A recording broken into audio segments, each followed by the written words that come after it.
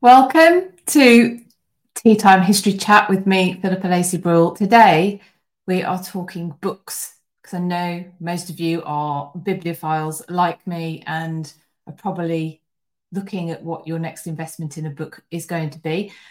As someone said to me yesterday, they cost money, and it's really good to have a discussion about what books you're going to buy so that you can get the ones that you're going to enjoy the most, hopefully, learn the most from. And if you, the books we're going to go through today are actually the candidates for Book Club 2024. So if you're also interested in actually discussing books with like-minded people, then you might be interested to see what books might be making it into Book Club for 2024. And then you can decide whether to join if you haven't already. Maria, hi, welcome. I'm streaming live on Instagram, YouTube and Facebook. And of course, I'm always grateful if you support me in those just by watching, liking, sticking hearts on the screen on Instagram. I think it's a thumbs up on YouTube and Facebook. I really should find out, but I haven't, as you can probably tell every time I talk about Facebook. But you can support me also with badges on Instagram, stars on Facebook, super chats on YouTube. But what I would really like for you to do is come and join my Patreon. It's patreon.com/British History. Book Club is in there, and as well as loads of other things, which does mean that I can give back as well. So, hi, welcome. We've got Nicholas, Deborah Reed. I've got lots of people. Just put my Brianna is over on YouTube. Welcome. So, who is ready to talk books? Because I have a few to go through. You may have seen my post. I'll be posting a bit more about them later. We've got 15 to go through. In fact, I also have a few Bobby bonuses. It was so difficult to even come up with the long list. So let's go. Oh yes, I am interested also. Actually, if you are reading a good book, fiction or non-fiction, actually, all the ones I'm going to go through today are non-fiction. However, I am looking for some fiction books to read as well. So Amy says she's currently reading a true story that, oh gosh, The Last Hours in Paris set during the Holocaust. I bet that is harrowing. Maria, really enjoying Leander's book, finished chapter 3 last night. The font is rather tiny. Yes, don't be reading it too late. Colleen, hey, in California, how are you doing? Linda in Michigan, rainy. Yeah, we've got the rain too. I think autumn is right. I'm saying autumn set in. I thought autumn had set in before the last tour, and clearly we had a heat wave, and apparently we might be having another one, but I don't know. Nicholas, I love British history because my late grandfather was Angus Montague, the 12th Duke of Manchester. Well, good for him. So Leander's book, I'll just mention it because Maria's just mentioned it. This is actually the book we're looking at in Book Club at the moment. So we're just starting this one, The Sisters Who Would Be Queen, by Leander Delisle. We are having a book club meeting on the 12th of November. So if you are interested in discussing this book, you've got time to join us. Again, patreon.com/British History. Oh, and I should say, also welcome to the people listening on the podcast, which you can do. I upload this as soon as I can after I finish the live stream so that it goes over to on the podcast. But anyway, back to The Sisters Who Would Be Queen. So this is about the Grey sisters. Obviously, we know the story of Jane, or at least everyone would have heard the story of Jane Grey. But she had two sisters, Catherine and Mary. And of course, if Jane is in the line of succession, then so are Catherine and Mary. So it's interesting to see what happens to them in their lives. It is very insightful, I think, into Elizabeth I and her actions around the succession.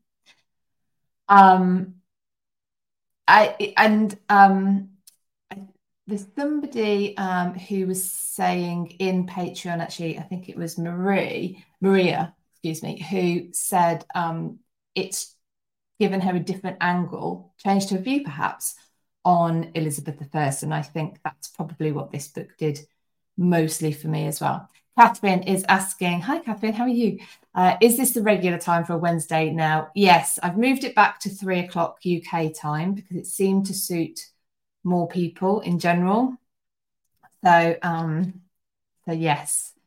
So at the moment, yes, we're sticking with it. So anyway, so this isn't one of the ones I was going to talk about today, but this is the book that we are, sorry, Instagram, it's a bit blurry. This is the book that we are going to be discussing in book club on the 12th of November. So we'd love to see you.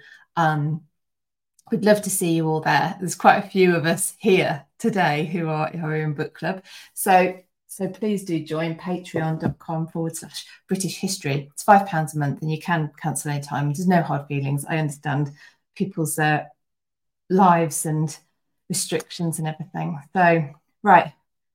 First of all, I'll have a cup of tea and then we'll get started. We'll get started with one that's been a book that's been renamed. I don't think it should have been, and I don't think the writer thinks it should have been either. Let's get started. It's a short one. Elfrida. Now, this is actually a book about an Anglo-Saxon queen called Elfrith. And it's been renamed Elfrida. Oh, Lottie Rose, thank you so much for the badge. Lottie has just supported me with a badge on Instagram. Very much appreciated. Thank you. Elizabeth Norton has written the book. And if you look on my YouTube channel, there is actually an interview with Elizabeth about this book. And I will share the link to it afterwards. In fact, quite a few of the books I have interviewed the authors, so I will do my best to share all of those later.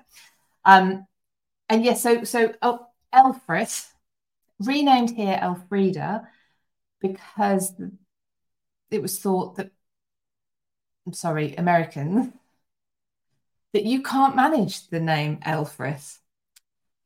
I don't particularly like the practice of renaming people because it's a little bit difficult to pronounce their names. I mean, I think as well, once you get used to it, you're used to it. It's like Alfred. That's the same.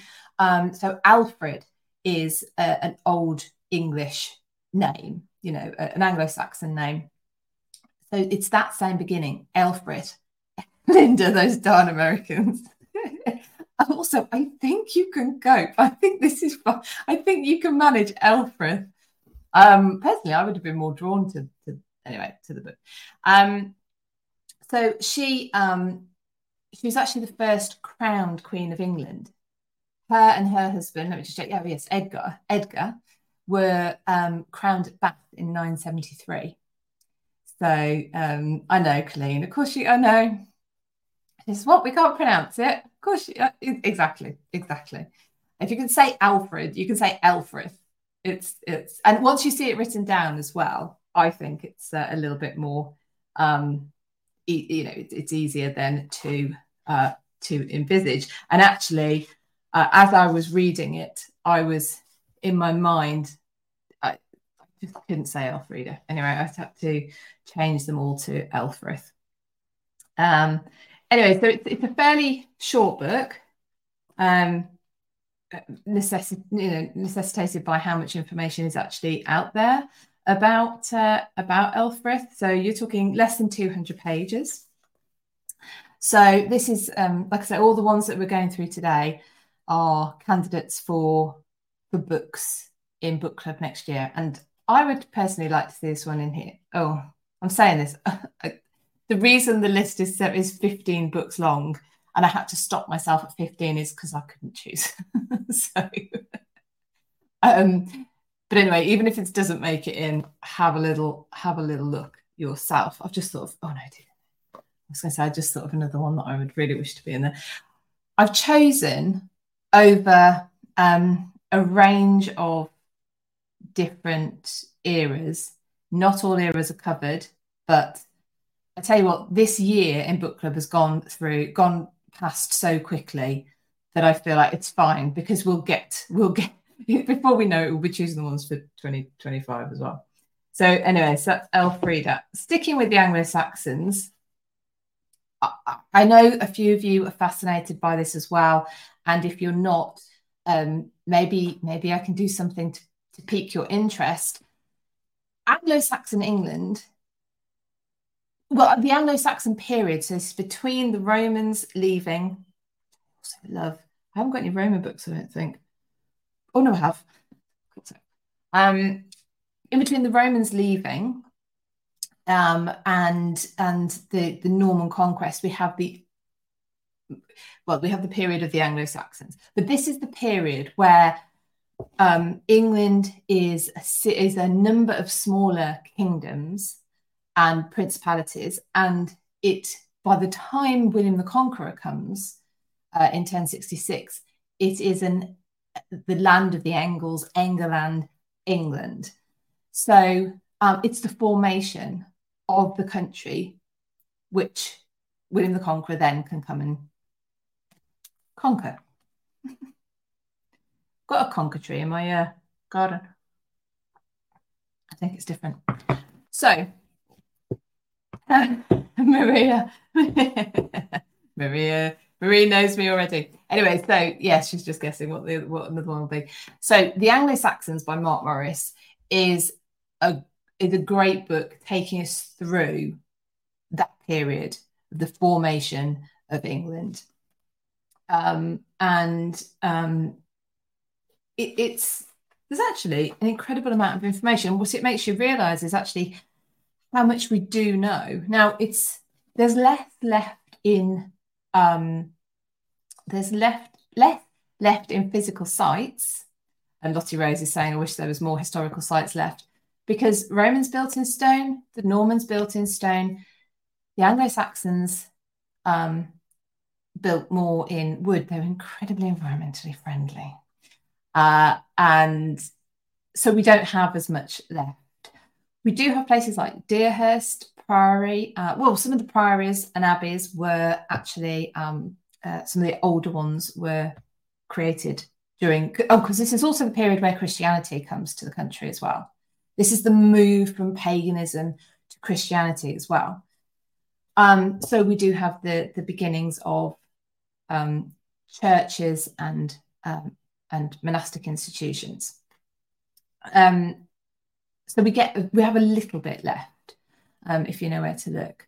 There is, and I did this for Patreon, I think. Yes, I think it was after I set up the Patreon. So I did this for Patreon, where I went over to Deerhurst, and there's Deerhurst Priory, and right next to it, well, within a very short walking distance, is a place called Odder's Chapel.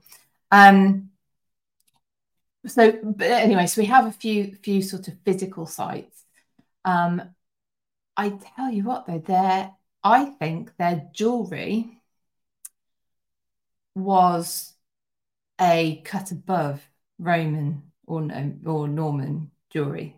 So this is the period as well that was termed the Dark Ages for a little while. Now that term was coined by a Roman or Italian historian. I can't remember in which period.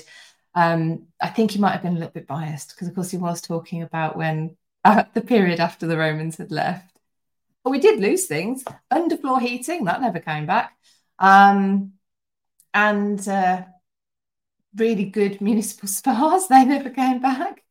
So we did get baths after a certain while. But anyway, so this book is particularly cool. It's also on Audible as well. So if anyone's interested in listening to it. Haven't managed to interview Mark Morris yet. That would be a coup. I would enjoy that very much. This book I have spoken about more recently, and I've rubbed the gold lettering off by handling it so much. There's a bit of a debate. Where did I see it about how people interact with their books? I was used to be, because I learned this from my dad, I was used to be someone who tried to keep a book very pristine. I would never write on a book, and it would make me feel very icky if I had to turn down a page. And then I did an extra Open University course anyway. And the first module was all about interacting with your books and writing all over them. I actually think it's a great compliment if you are so into your book that you are turning down pages for things that you want to look at again, and you're making notes and you're underlining things. Anyway, Nicola's book, I think, was it Nicola saying she doesn't do this? And I'm like, oh, okay, don't show what I've done to her book. Anyway, so this is written by Dr. Nicola Tallis. It's called The Uncrowned Queen, and it's the fateful life of Margaret Beaufort. So it is about Margaret Beaufort. And it is a really, really good biography of her. It challenges some of it certainly challenges how Margaret is put across in popular fiction. Nottingham tries to keep her books pristine, but takes them on trains. Relax into it. They're books, they should be handled. The only thing is, on hardbacks, I like to take the sleeve off, because otherwise they do get very dog-eared. But anyway, sorry, back to Nicola's book. She so she goes into Margaret's story. So you get to hear far more about the person, the woman she actually was, and you see how she develops as a person.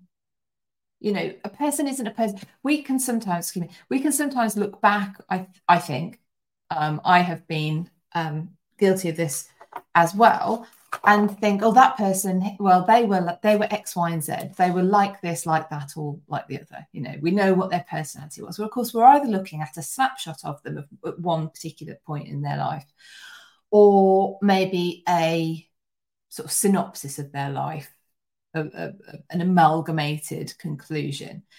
And of course, no humans like that. I should hope we all develop over our lives. But Margaret gets hit with tragedy after tragedy, and to see how she copes, to see how she develops, it's incredibly interesting. Now, I have interviewed Nicola Tallis, and she will be that interview will be available in October. So to patrons, you get it the week before, and you of course get the extended ad-free version where I put to Nicola your questions. For anyone who's not a patron already, that's one of the bonus, one of the features of being a patron, is you can ask your own questions. You can put forward your own questions for people I'm interviewing. But anyway, so that's going to go live in October, to be able to see that. Nicola is also, just as yesterday, confirmed we'll be talking on the Rise of the Tudors tour next September, so September 2024, because I wanted to come and talk about Margaret and her role in the Tudor dynasty, even coming to pass in the first place, and then how she supported it right the way through to her own death. But anyway, so Nicola's book is in the long list for Book Club 2024. These are not going to be in chronological order. That doesn't matter. Millicent, thank you very much for my triple badge. That is incredibly great, generous. Thank you so much. Oh, look, I have post-its in this one. The Greatest Night by Thomas Ashbridge, another man I would like to speak to. He writes about The Greatest Night. So this is William Marshall. And so you might have heard of William Marshall with the story of King John and his son, Henry the Third, wasn't he?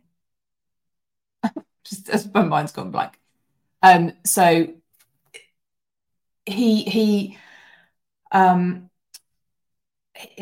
supported the reissuing of Magna Carta in 1217, which meant that it survived.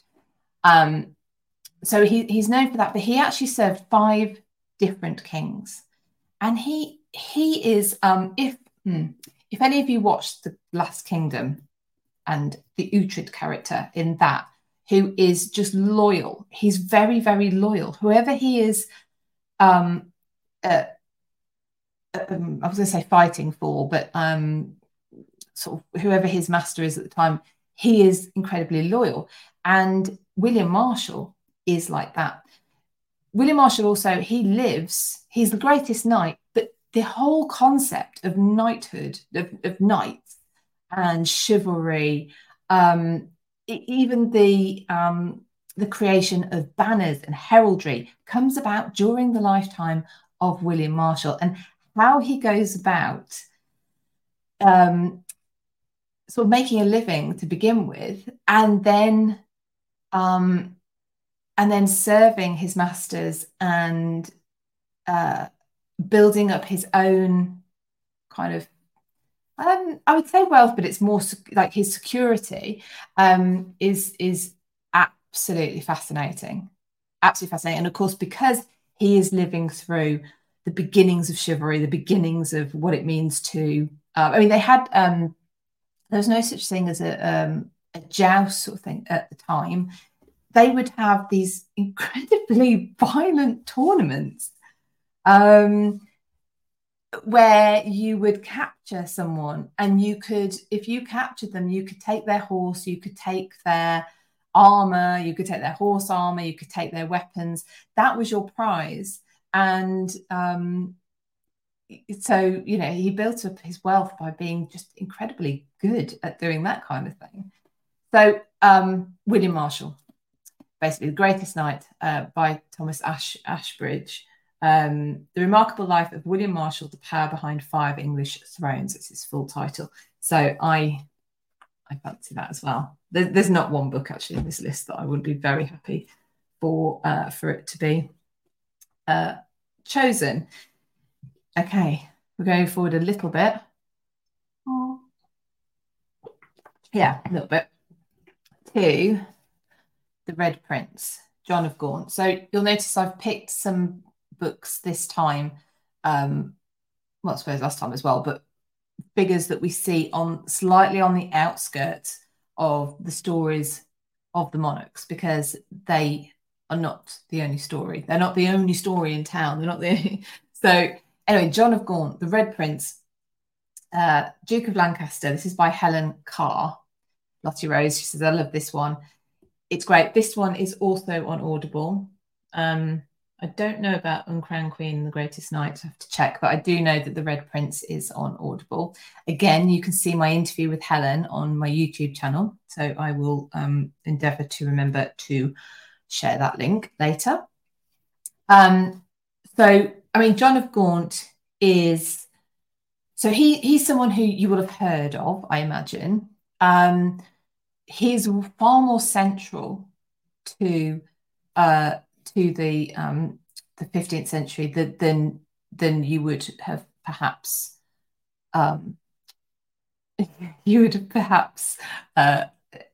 realized.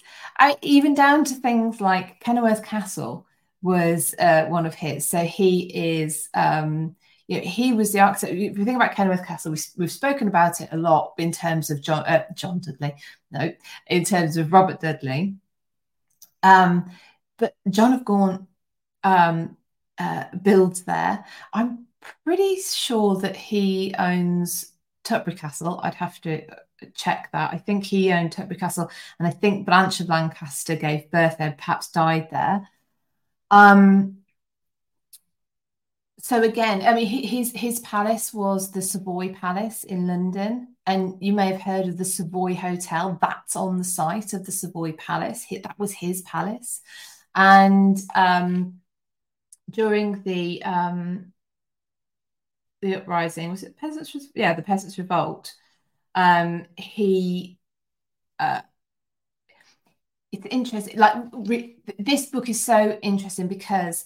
So John of Gaunt was a man who suffered under propaganda, and he did suffer for it. His reputation suffered for it, but he suffered for it in physical and financial terms as well, because he was not in London during the Peasants' Revolt, and they went to London and they they got into his home and burnt it. Now, there was actually an accident, which meant that it was blown up, which is in the book. We also talk about it in the interview with Helen. So I'll leave that as a bit of a surprise. It's I don't know if I can call it a fun story, but it is quite a fun story. So anyway, I'll leave that to you for a bit of a surprise. But anyway, so that's The Red Prince, John of Gaunt, Duke of Lancaster by Helen Carr. Got your favourites so far? So what have we done so far? Elfrida by Elizabeth Norton, The Anglo-Saxons by Mark Morris, Uncrowned Queen, which is the story of Margaret Beaufort by Nicola Tallis, The Greatest Knight, which is story of William Marshall by Thomas Ashbridge, and The Red Prince, which is John of Gaunt by Helen Carr. 5 down, 10 to go. Are you making notes, everybody? Are you gonna think? See, all these books that we were having a discussion yesterday, me and Marie, and about they cost money. So Linda says Red Prince is on Apple Books if you're a Kindle person. As you can see, I have an Audible and a physical book problem. Jenna's got her Christmas list started. Lottie Rose, have they changed Saxon names all the way through the Elfrith book? That's a very good question. I can't remember. Some of them slightly, just to make them easier to pronounce in their correct way. So I've got a feeling that Edgar would be written, if it was written in the old way, it would be Eadgar. So they've taken out that second A, so it just reads Edgar. And Alfred, for instance, would have been actually written down Aelfred. So they've taken the E out of that. So you kind of get the correct pronunciation because of that. However, with Elfrith's name, they've just changed it. Me as painted by Holbein. Well, that would have been nice. Is Edith a derivation? Elfrith Edith, maybe, yeah. So, yeah, I think it was an old English name. Edward is an old English name, because when Henry the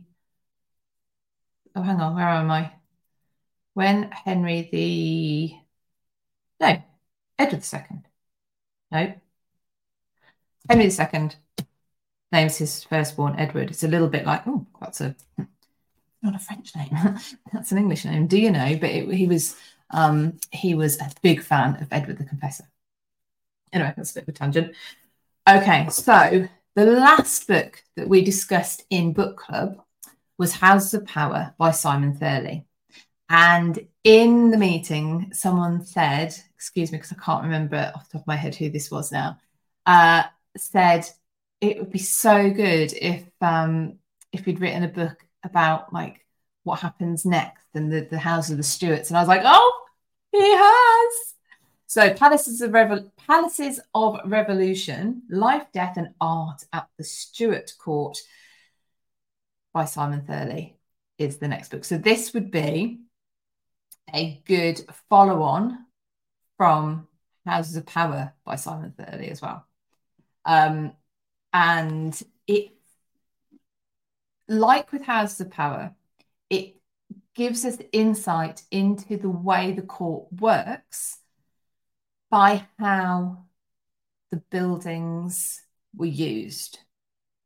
It starts off with a fascinating chapter, I thought it was fascinating, about the differences between the Scottish court and the English court and how that impacted what that looked like when James VI of Scotland becomes James I of England also, and also his first, it's almost progress really, down from Scotland to London. He takes his time.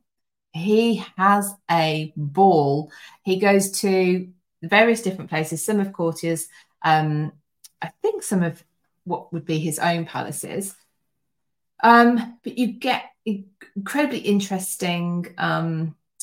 This is also on Audible, by the way. But of course, with any book like this, it's great to get the actual book because you've got things like plans of places. But for instance, when you realise what a dilapidated state the Tower of London was in, because when James gets there, there's tarpaulin, or whatever the early, where are we now? Early 17th century version of tarpaulin is over the Great Hall that we've now lost, the Great Hall where Anne Boleyn was tried, where Henry VIII had hosted a banquet for her on the eve of her coronation procession. Marie says, Simon Thurley one, please. Look how this one goes straight into the top 5. Pretty please. With a bow on top. Also Pax 2. We'll get to Pax in a minute. Yeah. It would be a great follow-on. It's great for standalone as well. You know, you can pick this up. You don't have to have read Houses of Power. But yeah, it's good. It's very good. So sticking, going backwards a little bit, let me introduce you, if you don't already have this, to Tudor, The Family Story by Leanda de Lisle. Leanda picks up things in her book that I hadn't heard before or that hadn't been emphasized before. For example, what happened to Owen Tudor for quite a while. He lived because he marries Catherine of Valois. They have 2 children, Jasper and Edmund. And anyway, so there's the whole sort of origins of the Tudors, and what's very interesting, I wonder if I can pick it out, is how their name wasn't actually Tudor. It was Tudor, but that was part of the name. Oh goodness, would I be able to find it? She talks about where Owen Tudor was when Catherine of Valois was buried. You know, he was a nobody. He was not invited to the funeral. He had to watch from the crowds. But yes, the actual Welsh name. Well, I don't know if I'll be able to find it just while I'm talking to you as well. But it's something Tudor. Up Tudor.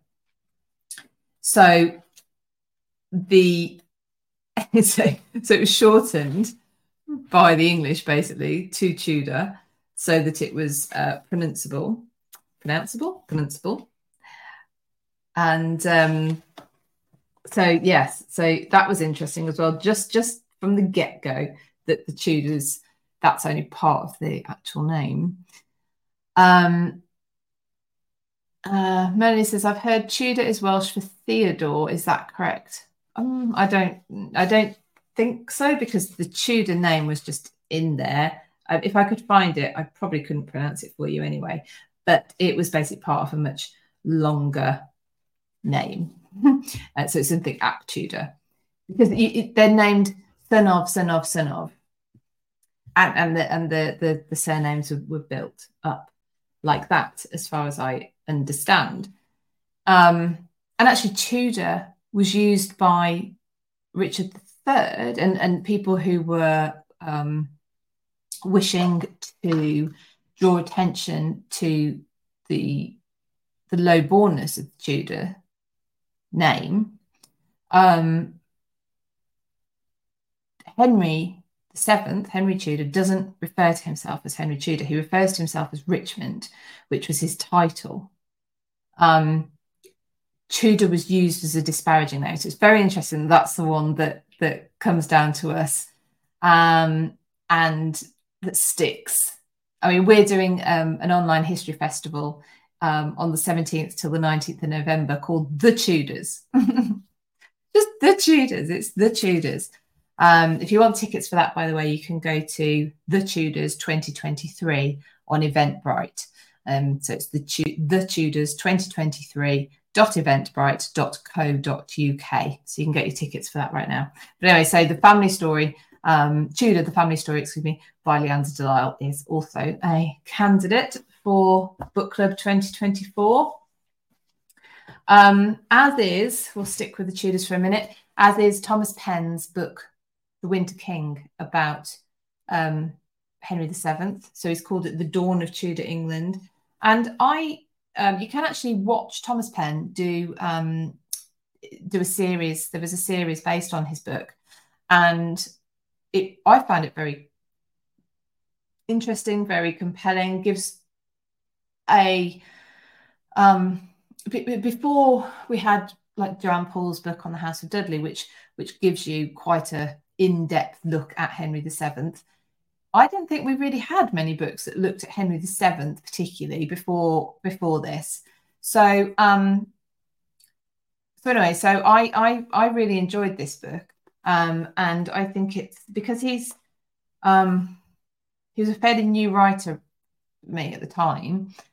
It was different viewpoint, but it gives a very detailed look at Henry VII. What else have we got?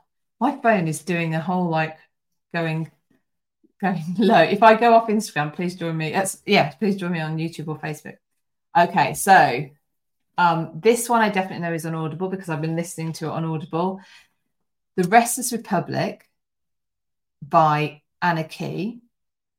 Sorry, Catherine, sorry to be slow on the uptake, but are these all books for book club or do they get voted for? Yes, so no, this is the long list. Oh, Jenna said, sorry, she has watched the series The Winter King. It's a fascinating documentary. I think so too. I think it's really good. So we're going through 15 books. This is the long list for book club. But I thought everyone might be interested to, whether you're in book club or not, but might be interested in me going through them because I know people like to, if you're like me, you're always looking for your next history read, and books are an investment. So I thought it'd be useful to talk about. If you're in Patreon or you want to be, and of course you're very, very welcome, we would love you to be there. The vote on which books you would like to see in Book Club 2024 goes live after I finish this today. So you can go over to patreon.com/British history and just pick your favorites. And then I'm going to rank them, and the top 5 or 6, when I've worked out how many dates we can fit in, will be chosen, and they'll go forward. So one of them is The Restless Republic by Anna Key. I like to put a pause in the middle of her first and last name for obvious reasons.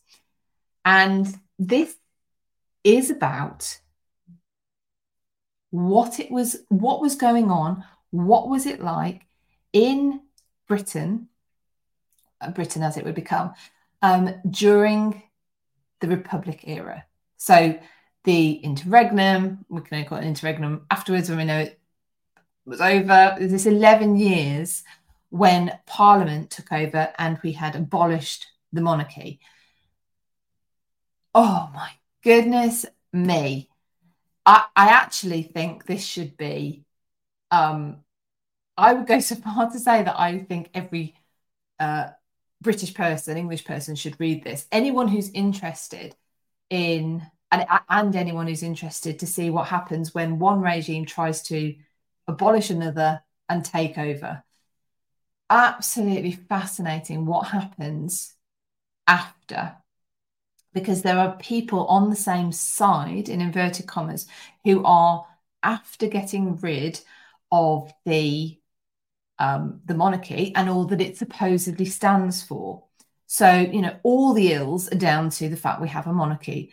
Now, Charles I had his shortcomings, absolutely.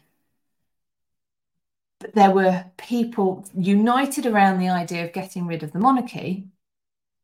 But the specifics of what they thought it would look like after that monarchy had been abolished, and also many of them were not thinking they meant to kill the king.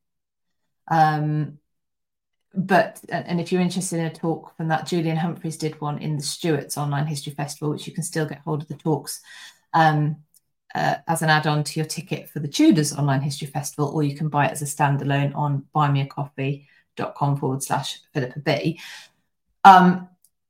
Yeah, so lots of them didn't think they were going to kill the king. So that's very interesting.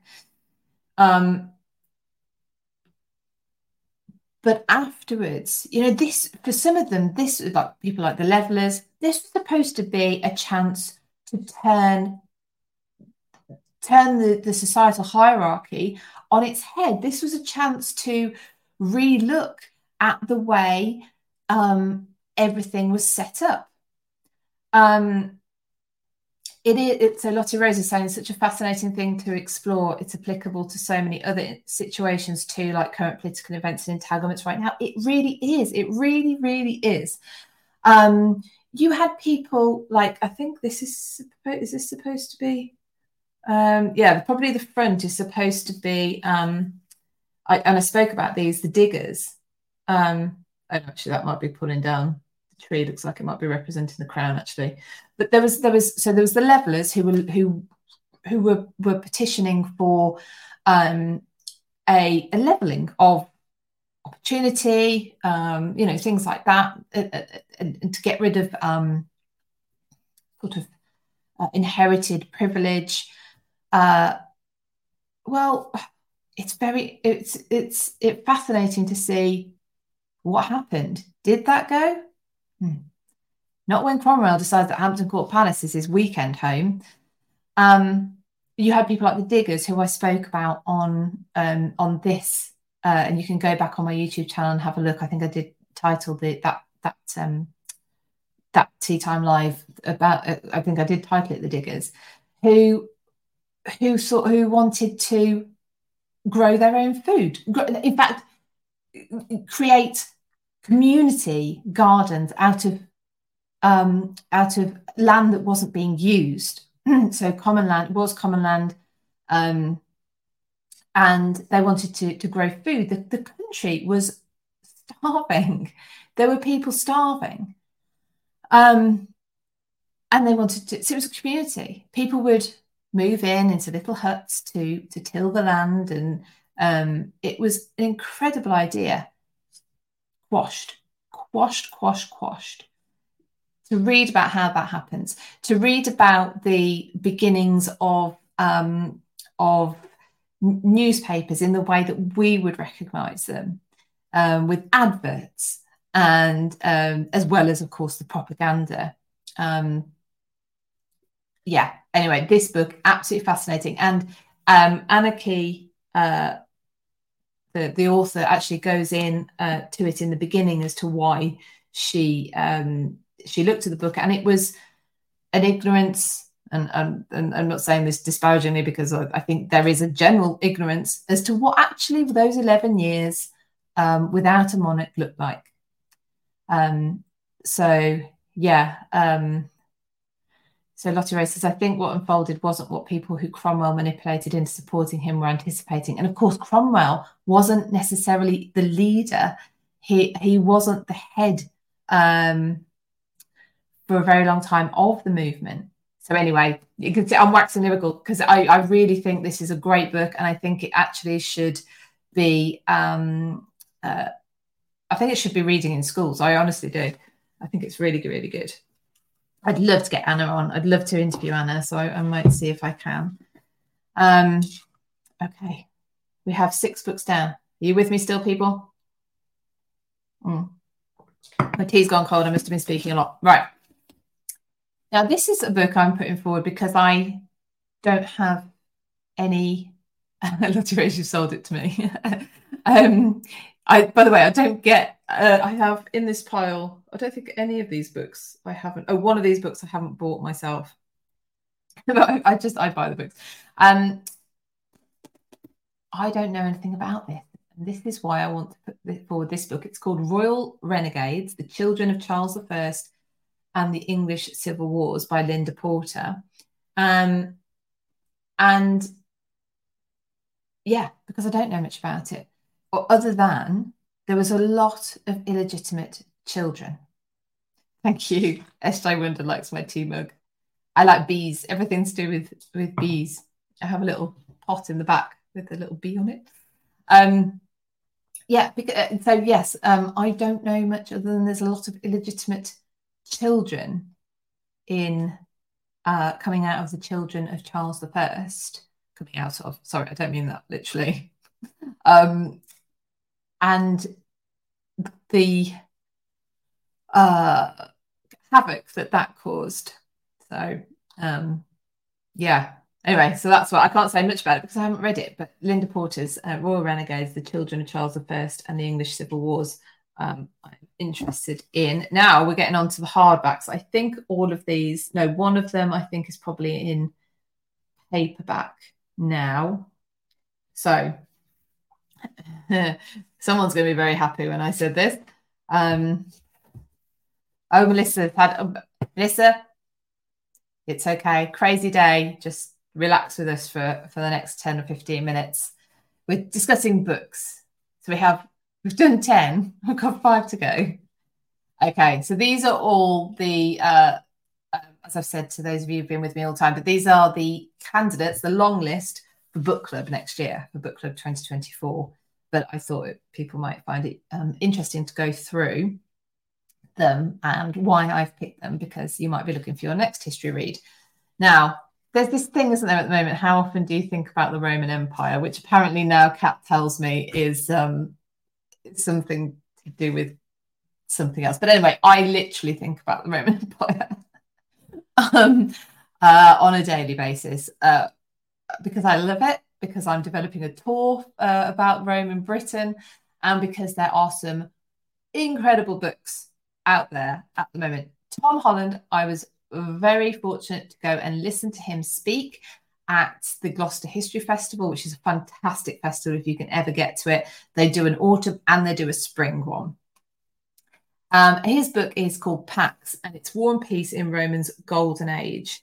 Now, I will fully admit that the Roman Empire is something that I'm just all in at the moment. But it, of course, is as long as it is wide as it is deep. It is fascinating. Now, I'm learning things. This was also on Audible, by the way. Rose, I felt so called out by how often do you think about the Roman Empire, because it's very often for me. Yeah, well, it's interesting. And we can see a lot of it still. We use a lot of the language that came out of it. And we can see from what happened, what they did, we can see how you could use the word empire, but I think it's a society that grows and goes through various ways of trying to organize itself with and how a successful system might turn into an unsuccessful one over time because things change. But in this book, Tom covers as well the move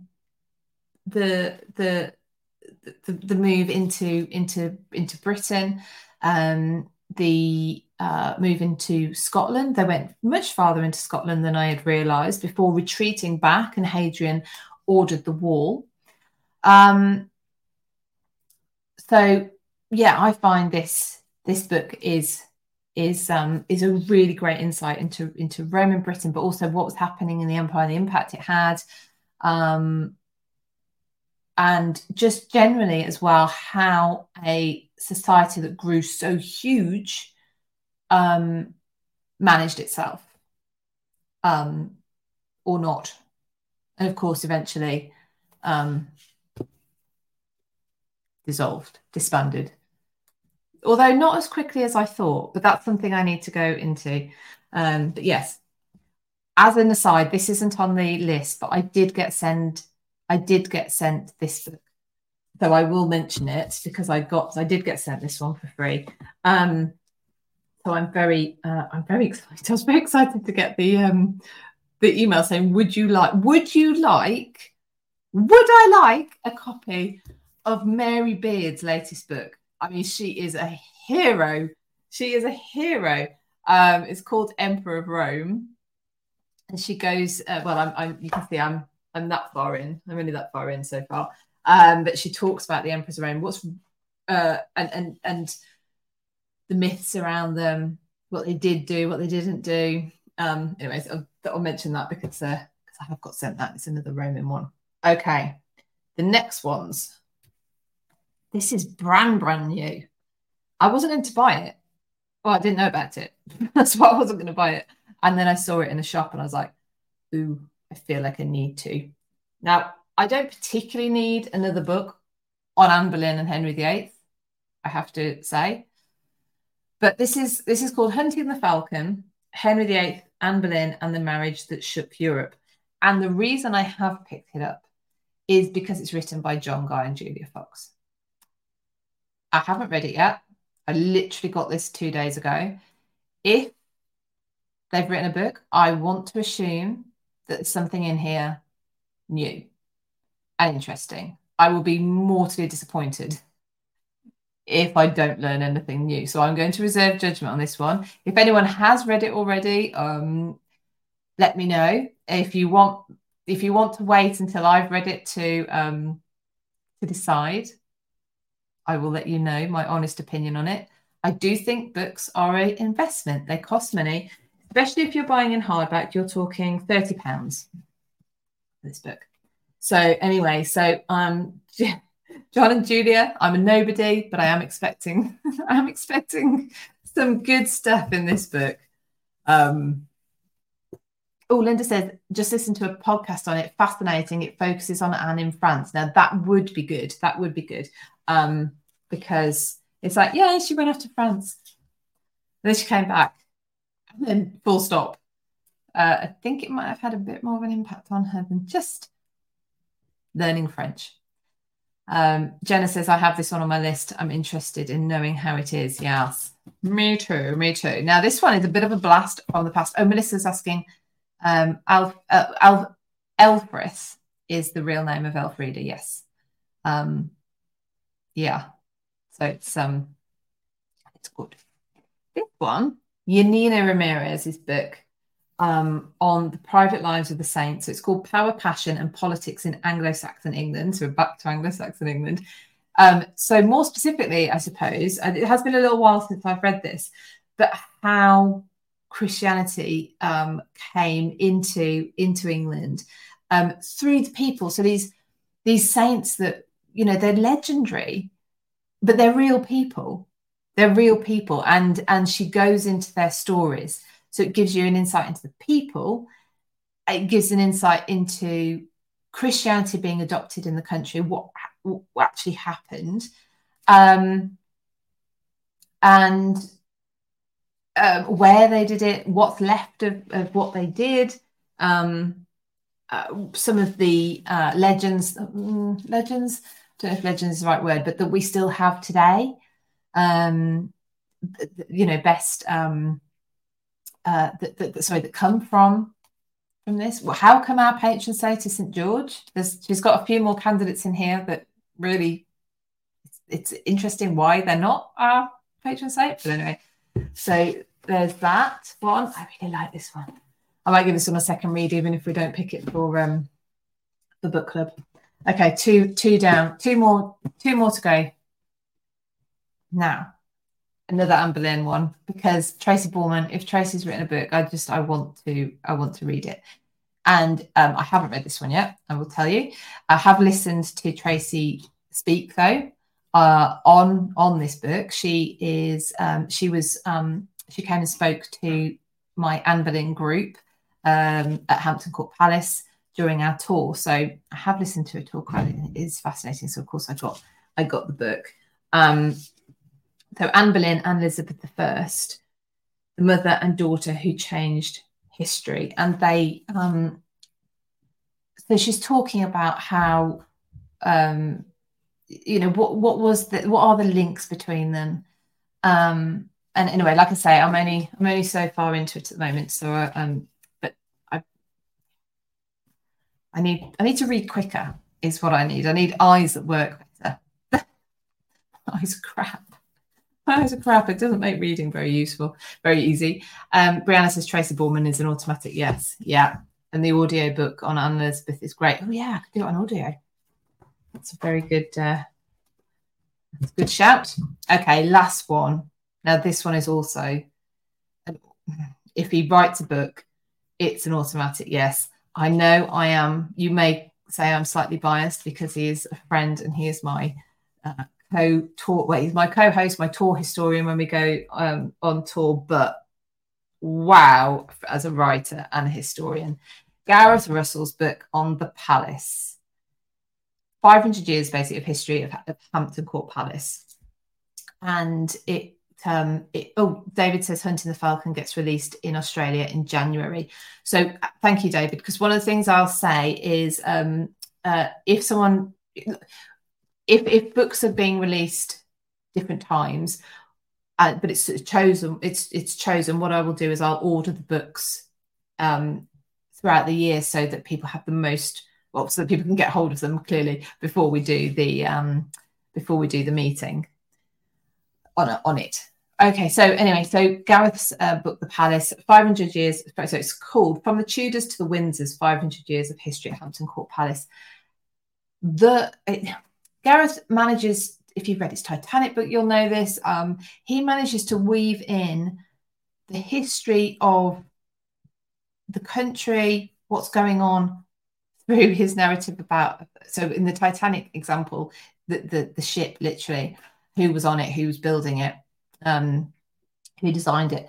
The palace I found really similar like that. You get an insight into what was going on in the country through 500 years. It's incredible how many stories linked back to Hampton Court Palace. I flippantly said earlier about Cromwell, Oliver Cromwell having Hampton Court Palace as his weekend home, hence it's surviving. That's out of this book. That's out of Gareth's book.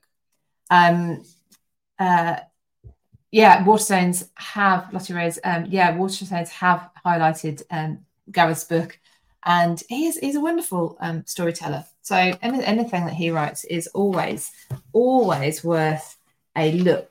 What did he also put? Oh, he also writes from the very beginning. So it's full of stuff that you won't have heard of.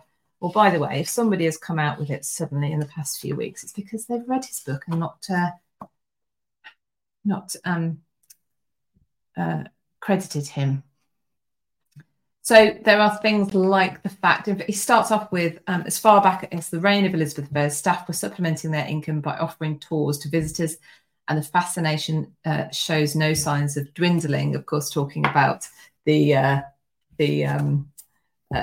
visitors that go to Hampton Court Palace every year. I mean, I knew it. We know from Jane Austen and Pride and Prejudice that people in the Georgian period are having tours of houses, and the staff left there are supplementing their income by doing it. But of course, I didn't realise it went as far back as the Elizabethan era. So I thought that was fascinating. Jenna, I'm going to order The Palace from Blackwell's. Yeah. Oh, yeah, no. So sorry, excuse me. Yes, The Palace by Gareth is released everywhere by December. I think December is the last release date. And that is, of course, so he can, that is so that he can do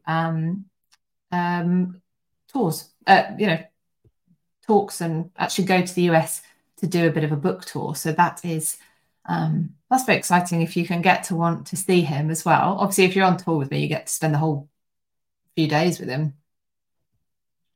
which is good, which is very good. Okay, everyone, we are actually almost exactly on the hour. So if you're a member of my Patreon, you are, of course, then automatically a member of the book club. If you're not, being a patron is only £5 a month. Book club is just one of the things we do.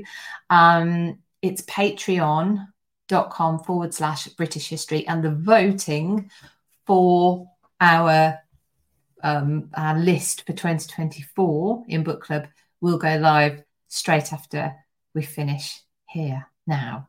So if you want more live stuff, though, I will be back tonight with the History After Dark girls with Dr. Kat and Catherine Ibbotson. And we will be discussing, it's V tonight. We're in the dying stages of our Deceased Gits series. We're doing a Deceased Gits series for 2023. We're on V, and we are talking about Princess Victoria of Saxe-Coburg. This is Queen Victoria's mother. And yeah, it's going to be a fun discussion. I can tell you, I already know. Right, everybody, thank you so much for joining me. And I'll see you either tonight if you're going to join History After Dark, which is history.after.dark on Instagram, and I think it's just History After Dark on YouTube. You can find us there, and we are live at 8:15 p.m. So if I don't see you there tonight, hopefully I will see you here again, same time next week. In the meantime, take care, have fun. Get your Amazon, no, not Amazon, I shouldn't say Amazon, your book orders in. Try a local bookshop. See if you can get a local bookshop to get your books in for you. Right, everyone, thank you so much for that, and take care. All right, bye-bye.